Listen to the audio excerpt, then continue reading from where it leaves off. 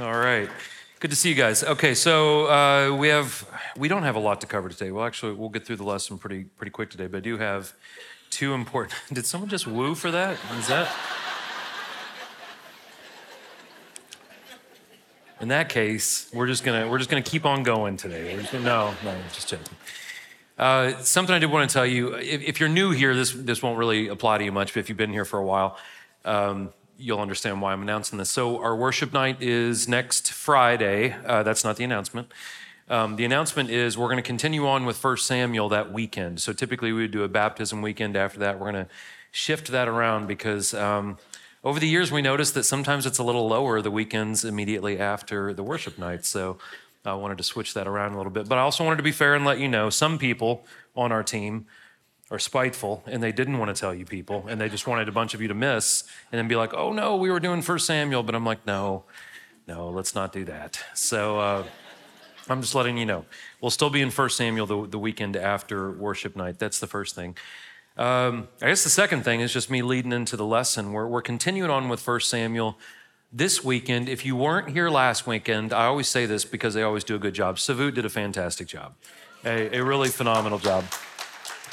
And a lot of people think when I'm not teaching that my wife and I are like off in Barbados or something. That's not true. I was here Saturday night. I had a meeting at the 5, during the 5. I was in the 7 with my wife. We were sitting in the back on the pew at the 7.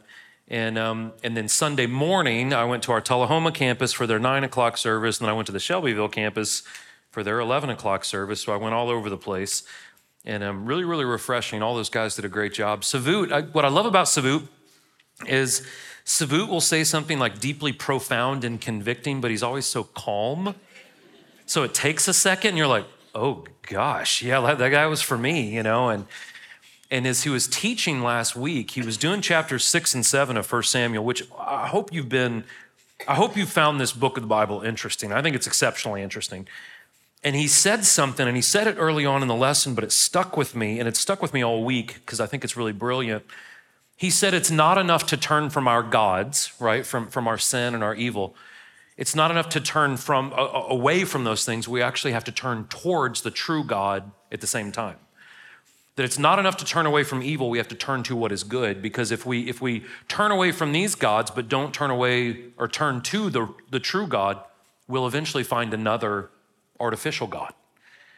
And it was quite brilliant. Sitting in the back of the room, and I was with my wife, and I was like, man, I hope everyone heard that and listened to that. It was so good. But chapter 6 and 7, we see the ark of God come back to the Jewish people. We see the Philistines not turning away from their gods. And we see kind of an era of prosperity for the Jewish people for a while. And then we're going to pick up in chapter 8. And in chapter 8 that we're going to do today, there is a monumental shift.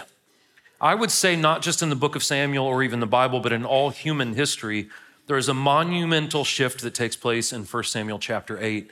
Because what happens is, man, and I hope everyone just really absorbs this today.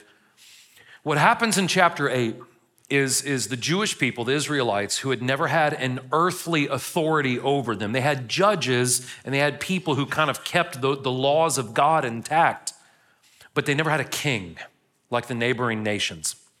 And in chapter 8, we see the people of God say, we want to be like the other nations. We do not want to be distinct. Listen, we don't want to be distinct from the world around us. We want to blend in with the world around us. And there is a monumental shift that takes place.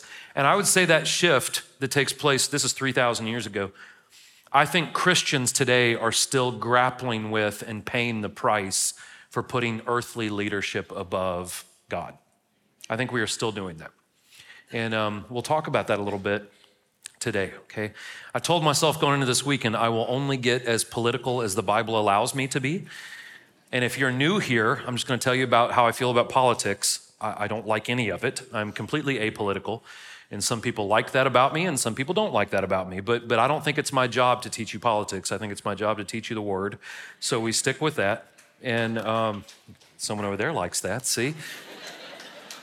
And so that's what we'll do today, okay? But there are some things that are brought up in the Bible and it's a good reminder to everyone, I didn't write the Bible, but there are some really good things in the Bible that come up that are very applicable to what we're going through in our nation in 2023 and what we will go through in 2024. So it'd be very wise of us to just take note of these things and make sure our heart is in the right place, okay? So what we're going to talk about today is that we, if you claim to be a follower of Christ, we are to live distinctly different from the culture that is around us. We're not to blend in, we're to live distinct, okay? That's what we're going to talk about. So you should have got a notes handout today. Everything will be in there. Everything will be on the screen. If you have the app, just click on sermon notes. Everything is right there. If you have a Bible, way back in the Old Testament, we are in 1 Samuel. We're going to do all of chapter 8. We'll get through chapter 8 relatively quick. And we're going to hang out a little bit longer at the end, just talk about some practical application, okay? And we'll do that. So glad you guys are here this morning. It's good to see it full, right? So good to see you. Let me pray for you, and then we'll jump into this, all right? Father, Lord, I love you. God, I thank you so much for everyone that's in this room this morning, in this building. God, I just pray that you bless our church, Lord. Not just our church, Father. We pray for all the churches in our city. Pray for our other campuses, the churches in those cities, Lord. God, we just pray that as we study today and as we read your word, that you just illuminate more truth to us, God, that we can grow in a deeper relationship with you, that not only can we know you more, Father, that we can know ourselves more because we know who we are in you. I pray, Lord, that as we talk about kings today and authority, I pray that we understand that you are the King of Kings, that you are the only perfect authority, God, in our lives, or that you should be. God, keep your hand on us today. We love you. We thank you. Pray all these things in your name, Lord. In Jesus' name, amen. All right, let's get into it. It's a fun one, okay? So we're going to break it in 3 parts. I'll do a short one, a little bit longer part, and then a short one at the end, okay? Here we go. When Samuel grew old, he appointed his sons as judges over Israel.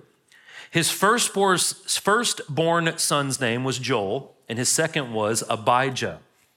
They were judges in Beersheba. However, his sons did not walk in his ways. They turned towards dishonest profit, took bribes, and they perverted justice. So all the elders of Israel gathered together and went to Samuel at Ramah. They said to him, "Look, you are old and your sons do not walk in your ways. Therefore, appoint a king to judge us the same as all the other nations have." So if you weren't here last week, obviously some time has passed from chapter 7 to chapter 8. Now, it says you're an old man. He was an older man. He's not super old. He's about 60 years old at this point, Samuel.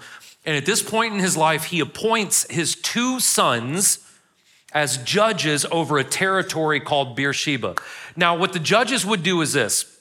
The judges would be in different territories all over Israel, and they were basically mediators. Listen, this is important. Not over man's laws, but over God's laws for man. So if there was a dispute, if Jason and I were to have a dispute, we would call a judge in. A judge would come in, sit down, hear Jason's side, hear my side. He would look at it and say, well, by the laws given to us by God, Jason's actually right in this, so we need to do this to rectify the situation. That's what they did. They mediated disputes and things in the community based on God's laws. And that was good. The problem is that Samuel's 2 sons weren't really much different than Eli. He was the priest that we read about a couple of weeks ago. They were not different than his 2 sons. They were corrupt. They were bad, okay? And so here's what we learn from this, and this is tough. It would be fair to assume that Samuel raised his 2 sons correctly. It'd be fair to assume that. He raised them in the fear of the Lord. He raised them in the truth. He raised them to pray and read the scripture, and he did that. It's also safe to say that when he appointed them judges, he didn't see anything in his 2 sons that were red flags for making them leaders. Now, if you're a parent in this room, you're going to completely understand where I'm coming from in this. This is one of the hardest truths about parenting. We can do the best we can to raise our children in the ways of God.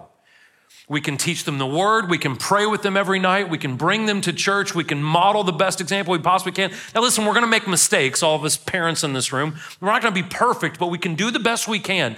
What is difficult, though, is ultimately, though, our children have to make their own decision to follow Christ.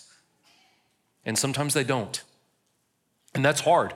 And as a parent, guys, I don't know how any of you feel. I have 2 teenage daughters. That's scary sometimes.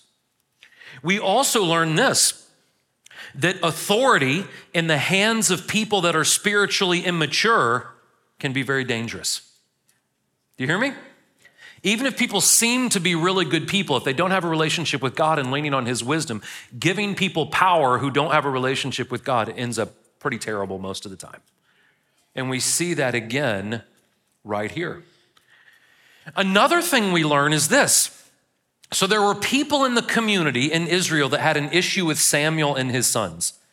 But it appears like they didn't go to Samuel with those issues or his sons. They all got together and they gathered and they talked and they gossiped and they kind of built up a little army against Samuel, and then they approached him and said, this is what we want to do. They had already made up their mind. And the reason why they did that is they didn't want to have conflict. They didn't want to possibly lose a friend, or they didn't want the uncomfortableness of having a tough conversation. So they did all these things behind his back. This is very anti-God.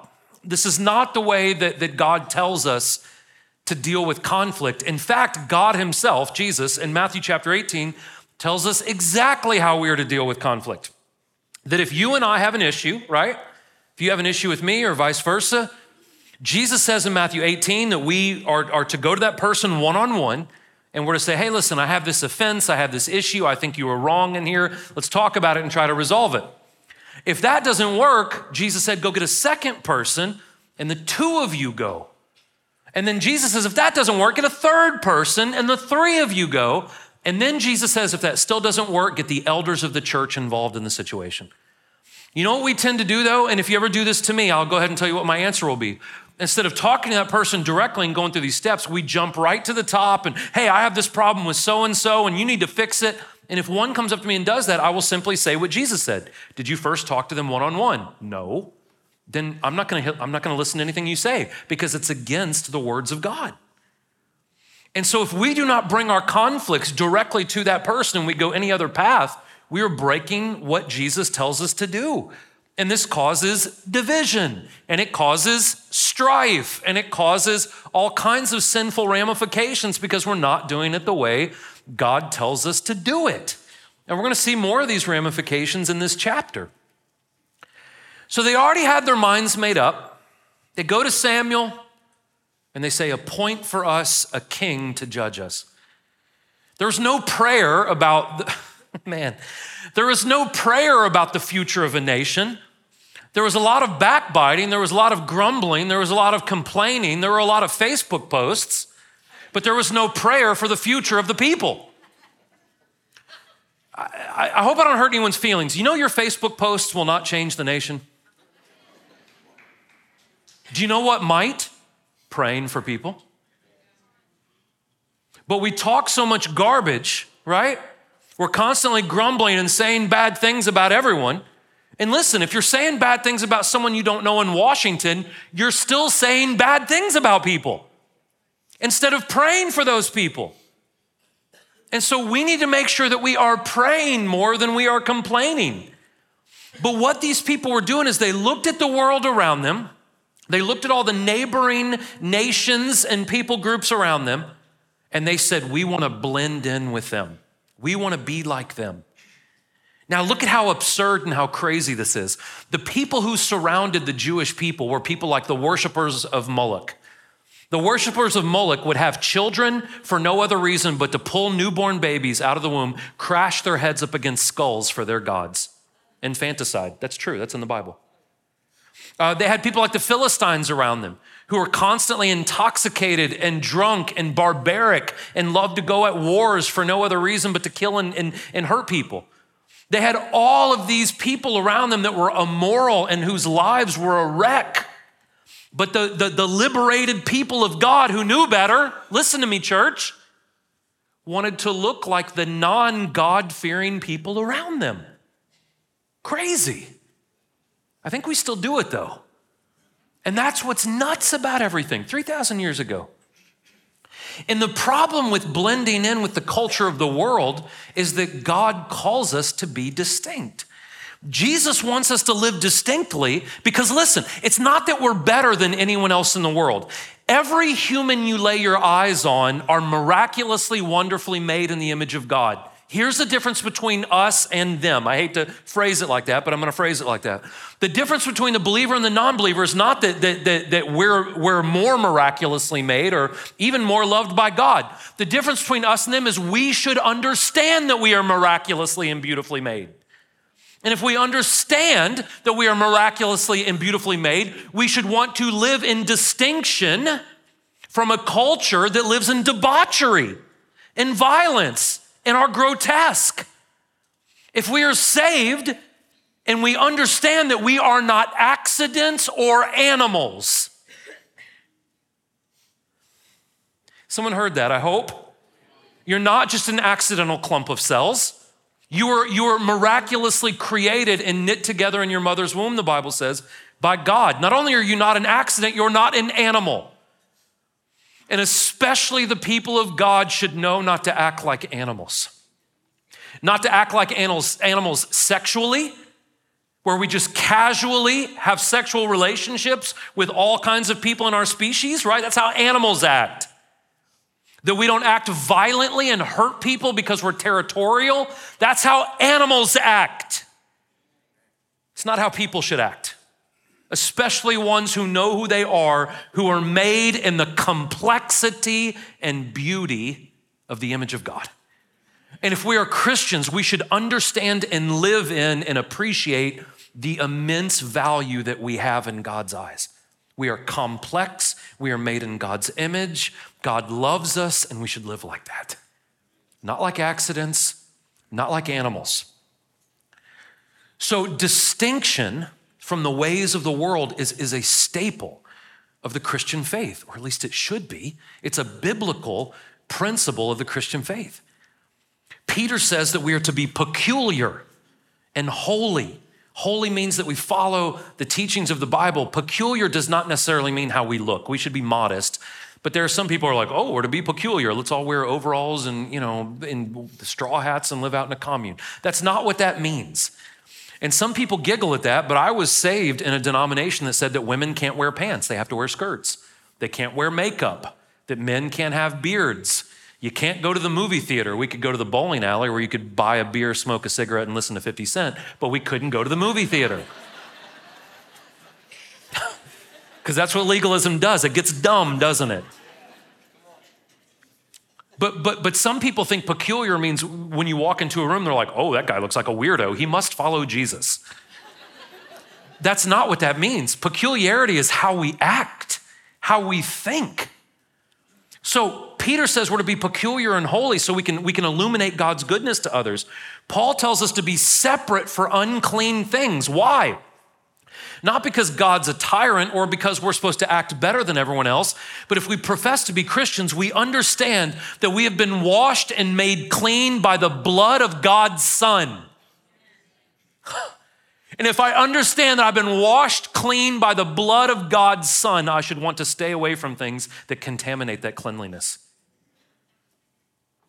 And so we are to be distinct. True faith, true Christianity is holy, biblical, it is noticeable, it is distinct, okay? And here's the price for not living like that. This is very interesting to me, guys. When they said, give us a king to judge us, Samuel considered their demand wrong, and he prayed to the Lord. But the Lord told him, listen to the people and everything they say to you. They have not rejected you, they have rejected me as their king. They are doing the same thing to you that they have done to me, since the day I brought them out of Egypt until this day, abandoning me and worshiping other gods. Listen to them, but solemnly warn them and tell them about the customary rights of the king who will reign over them. Samuel told all the Lord's words to the people who were asking him for a king. He said, these are the rights of the king who will reign over you. Listen to this. He will take your sons and put them to use in his chariots, on his horses, or running in front of the chariots. He can appoint them for his use as commanders of thousands or commanders of 50s, to plow his ground and reap his harvest, or to make his weapons of war and the equipment for his chariots. He can take your daughters to become perfumers, cooks, and bakers. He can take your best fields, vineyards, and olive orchards and give them to his servants. Imagine a ruler who would take from the common people and give it to their buddies. He can take a tenth of your grain in your vineyards and give them to his officials and servants. He can take your male and female servants, your best cattle, your best donkeys, and use them for his work. He can take a tenth of your flocks, and you yourselves can become his servants. When that day comes, you will cry out because the king you've chosen for yourself, but the Lord will not answer you on that day. We're going to get into some real world stuff here in a second. So here's the thing. The Israelites wanted the ease of having an earthly king to put all of their responsibility onto. In the next part that I'm going to read to you, they even say, give us a king who will fight our battles for us. So here's what we have done. Even in today's society, just like the Israelites said, give us a king who will be prosperous for us. They will fight our battles for us. They will do everything for us. We don't want to be responsible because it takes a little bit more work to have a personal relationship with the King of Kings and follow his word. But we want to put all that pressure on someone else. Now, I already said earlier, I'm apolitical, so I'm going to be fair with this criticism, okay? Nowadays, we have a bunch of people walking around going, man, I am flat broke, and that's because of Joe Biden. You're flat broke because you drive a $65,000 truck and you only make $52,000 a year. That's why you're broke. That has nothing to do with Joe Biden. Or a bunch of people said, man, everyone was racist when Donald Trump was in office. That hatred was already in their heart. They just had a scapegoat to throw it on at that point. See, we do the same things, and it's just as ridiculous today as it was 3,000 years ago. We say, give us a king, to where if we're going to be prosperous, it's because they're going to be awesome. But here's the thing. If I fail, it's not my fault, it's someone else's, and we shift that blame because we want to avoid the personal, I'm talking about the people of God, want to avoid the responsibility of having a one-on-one relationship with the King of Kings, so we appoint a king on earth so we can blame everything on that person. We still do it today, guys. And we have to own ourselves. We have to own our own, not own ourselves, but own our own choices and the things that we do. And if we live in a relationship with the King of Kings, we live responsibly and we live in a way that honors God. Now listen, here's the thing. It's not that we should be against all human authority. Whenever people leave this church, 99% of people who leave this church, it's not over theology, it's over politics, which is a real shame. But one of the things, either I'm too critical of politics and people are like, oh, why are you so critical? Or I say things like Romans chapter 13 when we taught it, that we are to honor the governing authorities. And people get ticked off when I say that. And I'm like, man, Paul wrote that we are to honor the governing authorities because they're all there because God has allowed them to be there. We sometimes think that we outvoted God sometimes. Well, shoot, man, we all voted for this, but this happened. What's going on? Man, listen, we're going to find out Saul's a pretty bad king, but God put him there. God put a corrupt leader in place because the people were corrupt and he wanted to teach them a lesson.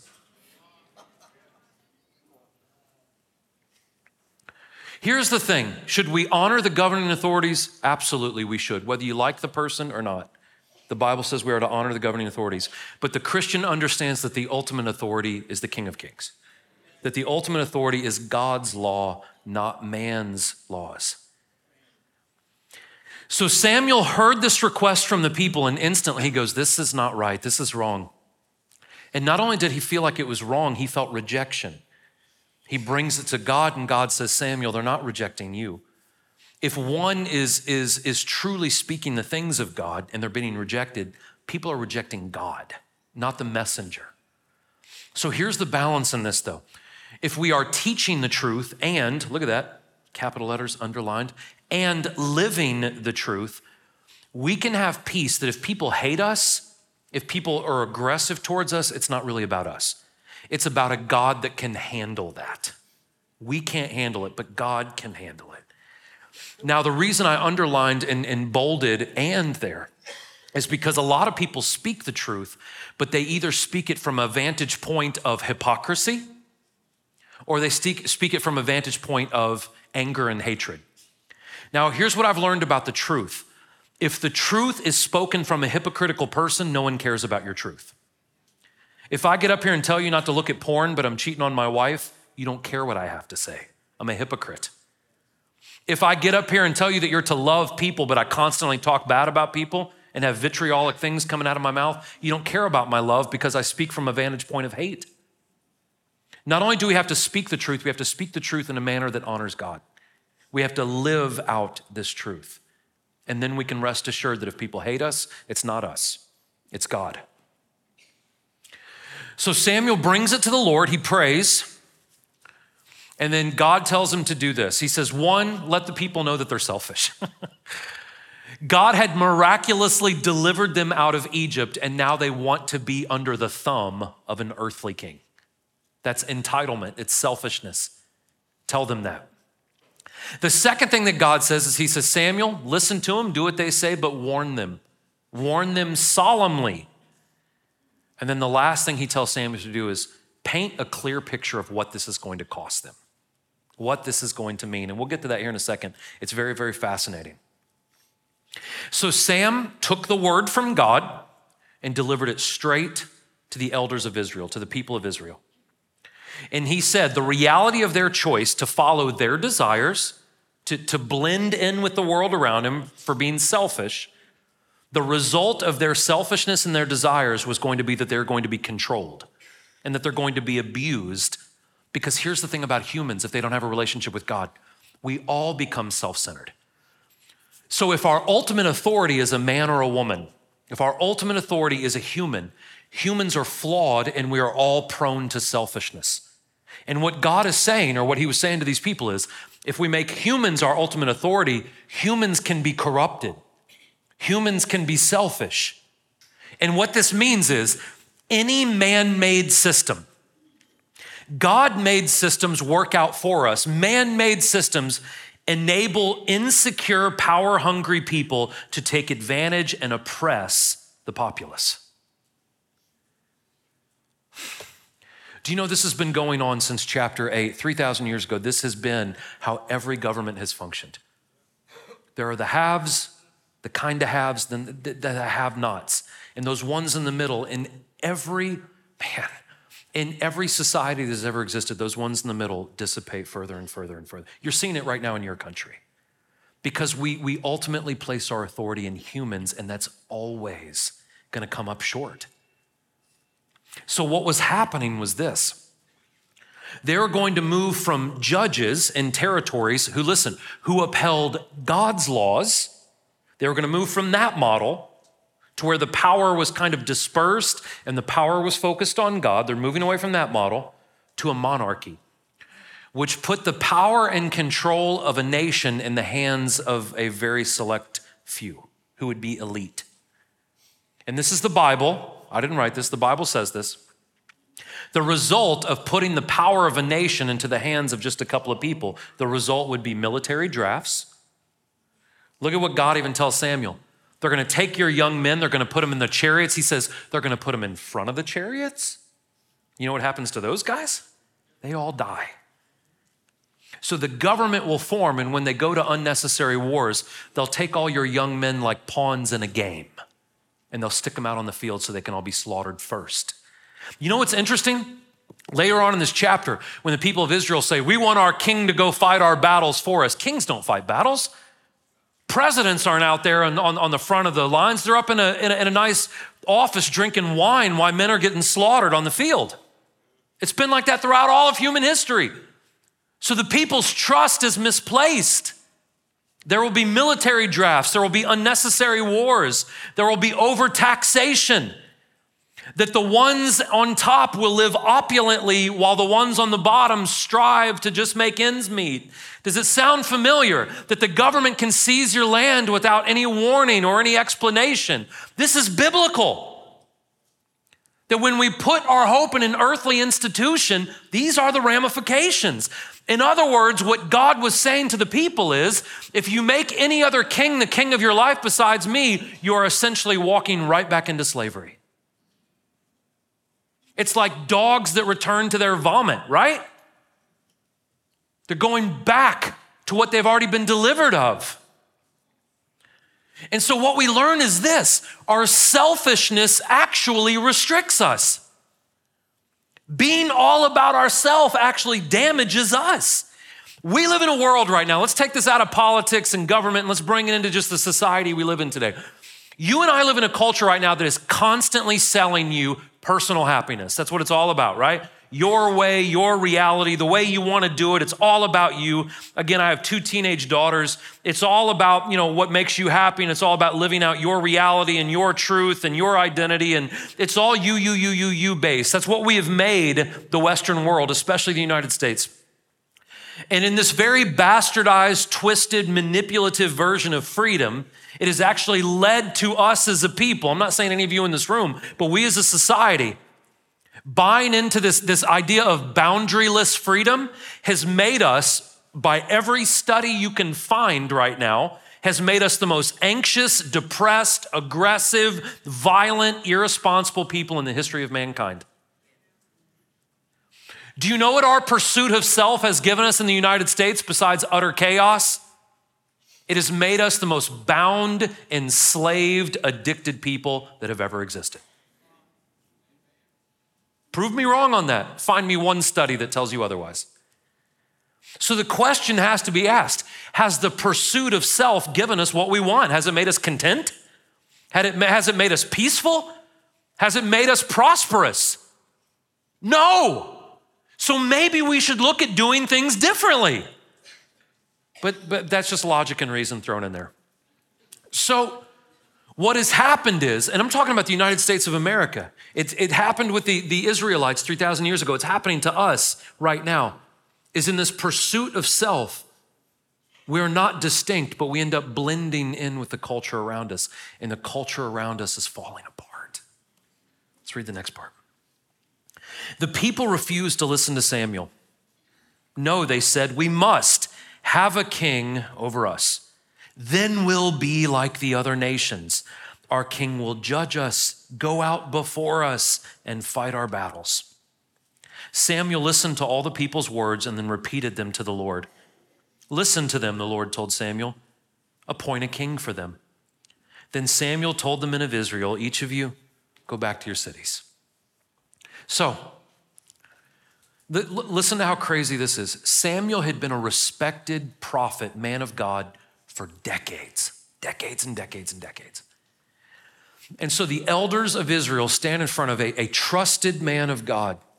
And the trusted man of God says, this is what the Lord told me to tell you. And they just go, we don't care. We want to be like the rest of the world around us. We want to just fit in. We want someone to do it for us. Listen to me. We don't want to be held personally responsible. We want a king or a queen to blame it on. We want someone else to fight our battles for us. They literally said that. And so again, and I'm asking, and I don't know the answer because I do it too sometimes.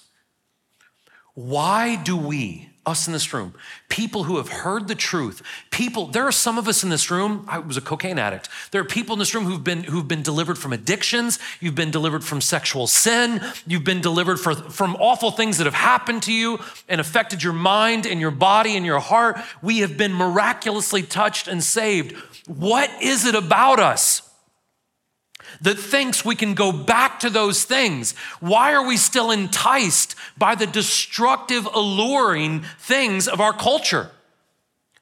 If you know that porn is going to ruin your marriage, why do you keep dabbling in it?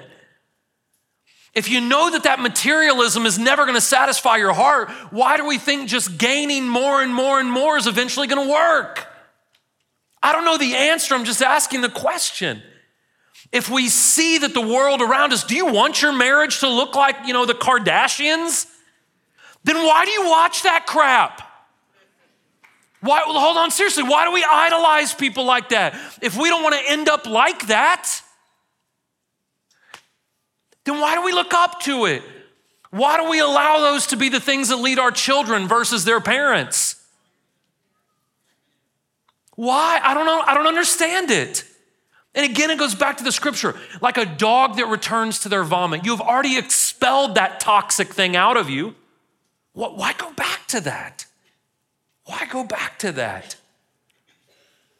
And when we do go back to that, we become like the world around us. And here's a really disturbing principle that we see throughout the entire Bible, right here in chapter 8, all the way through the book of Romans, all the way through the Bible, we see this really disturbing principle that if we know the truth and still pursue our wants over the truth, or if we don't know the truth but don't have any desire to know the truth because we're afraid the truth may contradict my lifestyle, if that's how we live, eventually God says, give them their king. Give them what they want.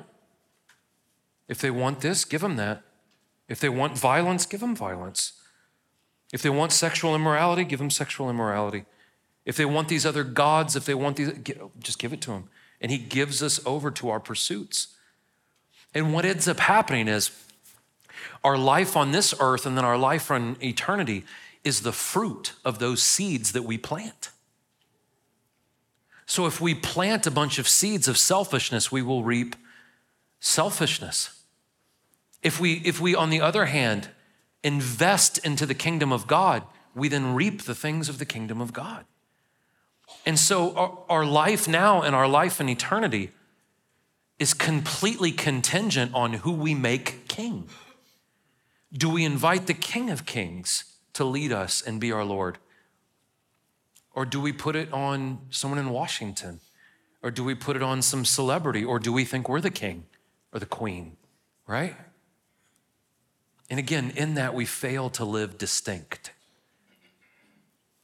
So Christians are called to be countercultural in a biblical way. When I say countercultural, oh shoot, that's right. I'm gonna go grab a megaphone. I'm gonna go to MTSU and I'm gonna yell stuff at people. Do you know what happens when people do that? They look just like the rest of society. All the rest of society thinks that the way you win an argument is you just scream louder than the other person. And that's what you're doing with the megaphone. You look just like everyone else. That's not countercultural. Do you know what's amazing about the church in the United States? We are to live perpendicular to culture, right? Not parallel. And it is fascinating to me how many churches in the United States want to live parallel to culture, and then we wonder why God's not blessing the church. Because we're not to live parallel to culture, we're to live distinct. We're to live countercultural. And when we live countercultural, this shines the light of God so other people can see it. What do I mean by that? If you're in this room and you're married and you follow the biblical principles of marriage, you're gonna have an absolutely amazing marriage. And what's gonna happen is your friends that may not be believers, whose marriages are struggling, are gonna see your marriage and go, man, I want that. What's the secret? Well, the secret is Ephesians 5, right? She treats me with respect. I love her like Christ loves me. Simple. But if we live in that biblical relationship with each other, man, our marriage is blessed. And people will see that and go, I want that. And not only does it illuminate the fruit of living for God, it illuminates the goodness of God and how much he loves us. And then our calling to come out and not touch anything unclean should remind us of our value. Again, it's not that God is tyrannical and doesn't want you to have any fun. God wants you to understand that you are wonderfully, beautifully, uniquely, miraculously made and bought with a price. And so we are to live in a way that honors that. Again, I hope you guys teach your kids this. Again, I have 2 girls, and there are certain things that I don't subject them to. And when I see these things in society, I try to use them as teachable moments. Like there are all these beautiful young ladies that listen to music that calls them the B word and hoes and sluts and worthless and treats them like garbage. And I want to look at these beautiful young ladies and say, why would you listen to that lie? And so I try to teach my kids, like my 2 girls, like as long as it's in God's will, anything you want to do, you can do it because you're miraculously, beautifully made in God's image. Just trust him and follow him. And know your value, know the power that is within you. That's why we stay away from unclean things. Because God doesn't want us to be tainted by things that will destroy us. So we live in distinction. We live in distinction in how we think. This is why the Bible says that we ask him to capture our thoughts. Because if we don't get control of our thoughts, eventually they're going to bleed into our actions. And we are to be distinct in how we think about things. We're to be distinct in how we act, how we treat people. As Christians, we should be distinct in what we engage in. You know what that means, Christian brothers and sisters? There are some places that you shouldn't go. There are some things you should not look at. There are some things that you should not allow to feed your brain. This is why Jesus said, and I quote the same things over and over and over again. This is why Jesus said in the gospel that whatever we take in through the eyes contaminates the entire soul. So what we look at matters. What we listen to matters. What we engage in and allow to feed our thought process matters. And we should be distinct in those things. We should be different than the world in those things. We should also view the things in the world by the lens of the Word of God. That is distinctly different. That we view people through the lens of the Word of God. That we don't view people like other people view people. America is all about loving people until you disagree with that person, then you are to vehemently hate that person. That's our culture. Man, we're all about love, love, love, love. Well, hey, I'm a conservative Christian. We hate you. And I'm going to scream in your face and spit at you. So that's a conditional love. Do you know the Bible tells us to have unconditional love? Do you know what that means? That radical person in the parade that you disagree with everything they do in their life, you're not supposed to agree with them, but you know that you are to radically love them? It's quiet in here. Do you know that you're to love the racist? Do you know that the racist is made in the same image of God as you are? Do you know that God wants them saved as well? Do you know that God loves the radical Islamist? Do you know that God loves the hedonistic gay person or trans person? And listen, you know what the difference between us and them are? And I hate to speak in those terms, us and them. But you know what the difference between the believer and those non-believers is?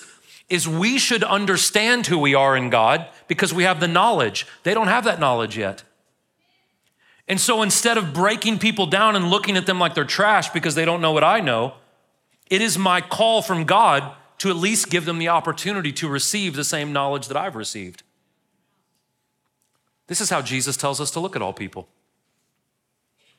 A biblical lens that he loves. It is not God's desire that any perish. You know the word says that? Doesn't matter how vile that person is. We are to look at culture with wisdom through the lens of the Bible. We're to look at authority through the lens of the Bible. We're to address people in tension and conflict through the lens of the Bible, not the way the world does it. The world says if someone hits your cheek, punch them harder. Jesus says if someone hits this cheek, offer them your other cheek. If someone takes your shoes, offer them your shirt, Jesus says. If someone asks you to walk a mile, walk 2, Jesus says.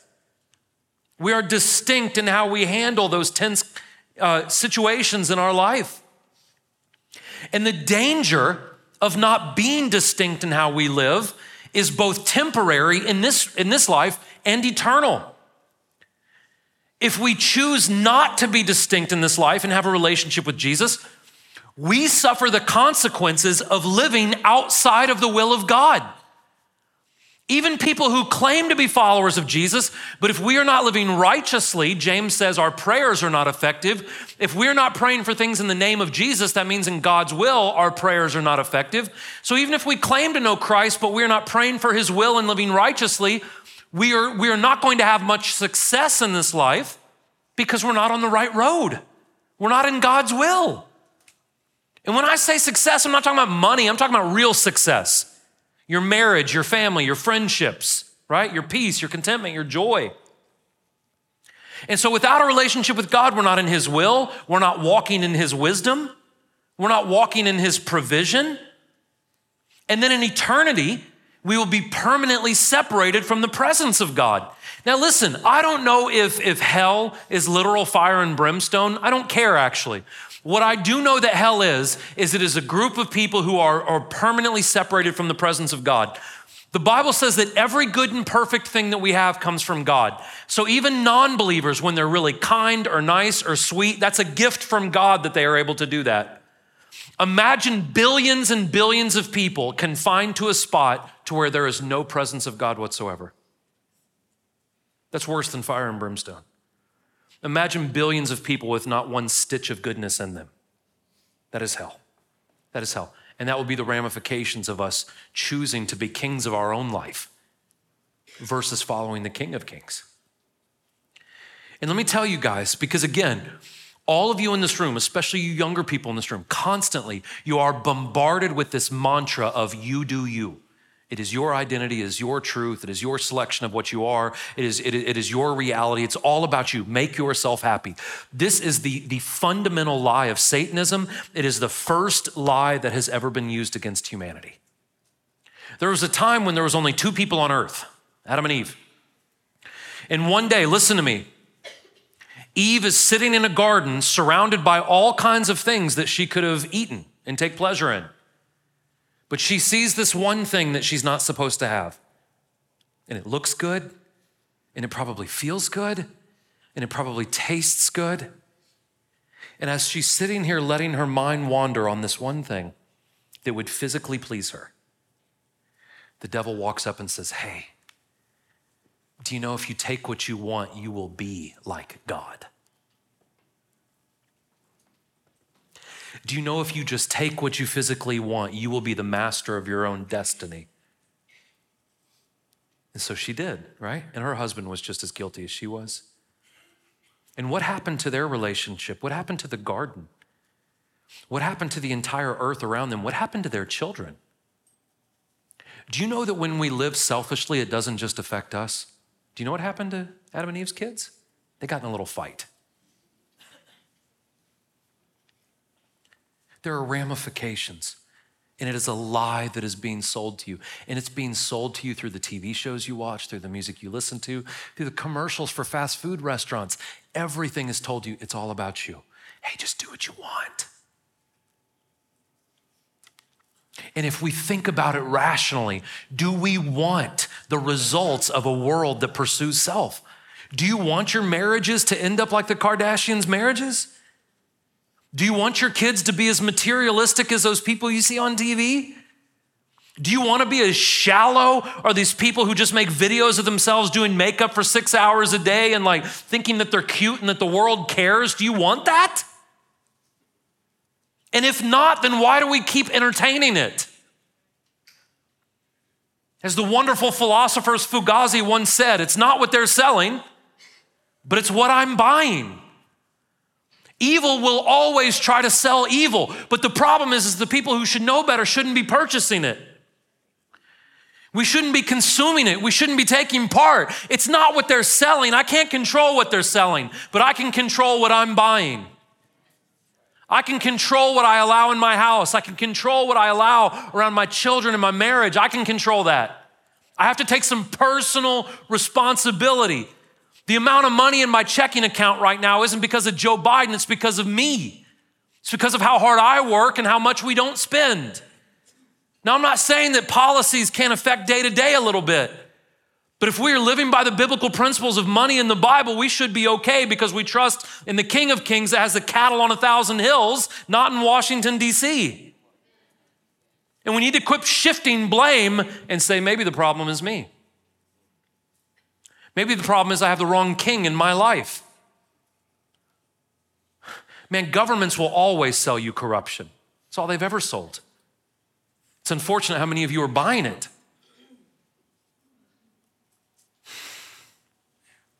Here's the thing. When I say countercultural, no one was more countercultural than Jesus. Now, living by the teachings and principles of Jesus and the Word of God is not easy. It is going against the grain. I said perpendicular, right? But in a world of people doing everything they can to be distinct, have you not noticed that they all just look the same? The only way to truly live in distinction and uniqueness is to understand who we are in God. That God has never created two people completely identical. We don't have the same experiences. There's no one on earth that has the experiences you have. There's no one on earth that has the exact biological makeup that you have. You are distinct, you are different, you are unique. And we as Christians should understand that and live in the beauty of that. That in a sea of 8 billion people, there is no one exactly like you.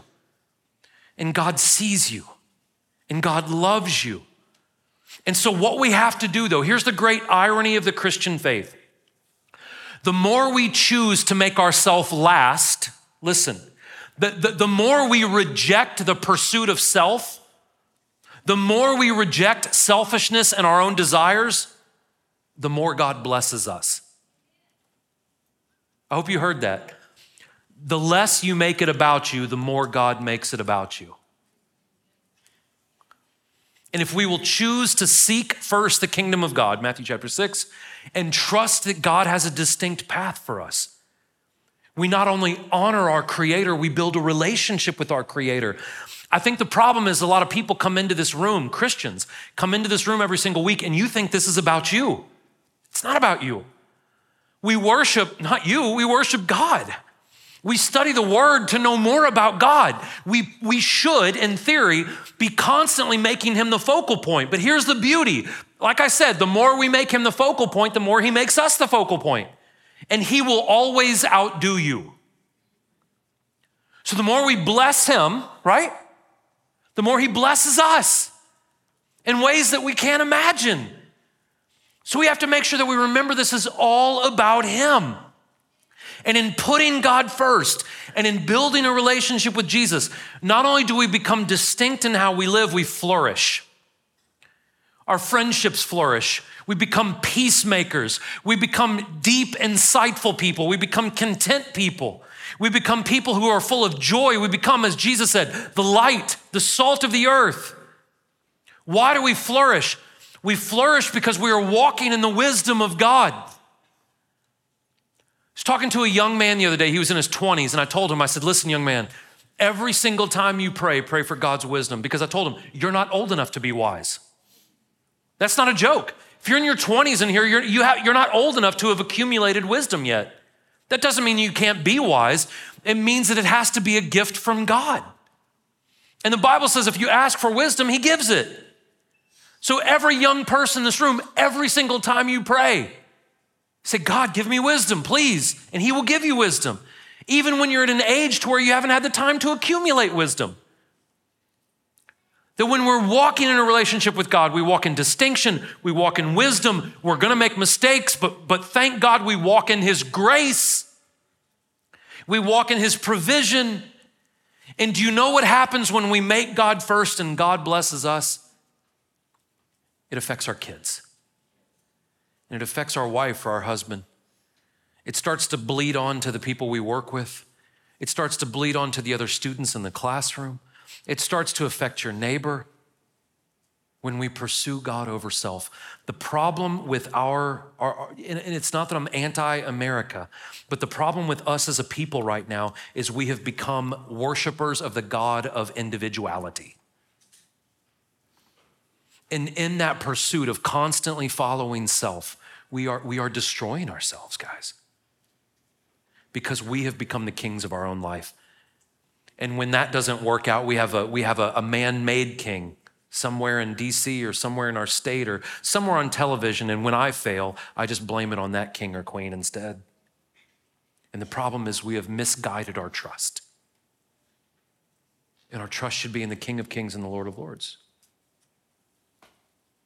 Would you bow your heads with me, please?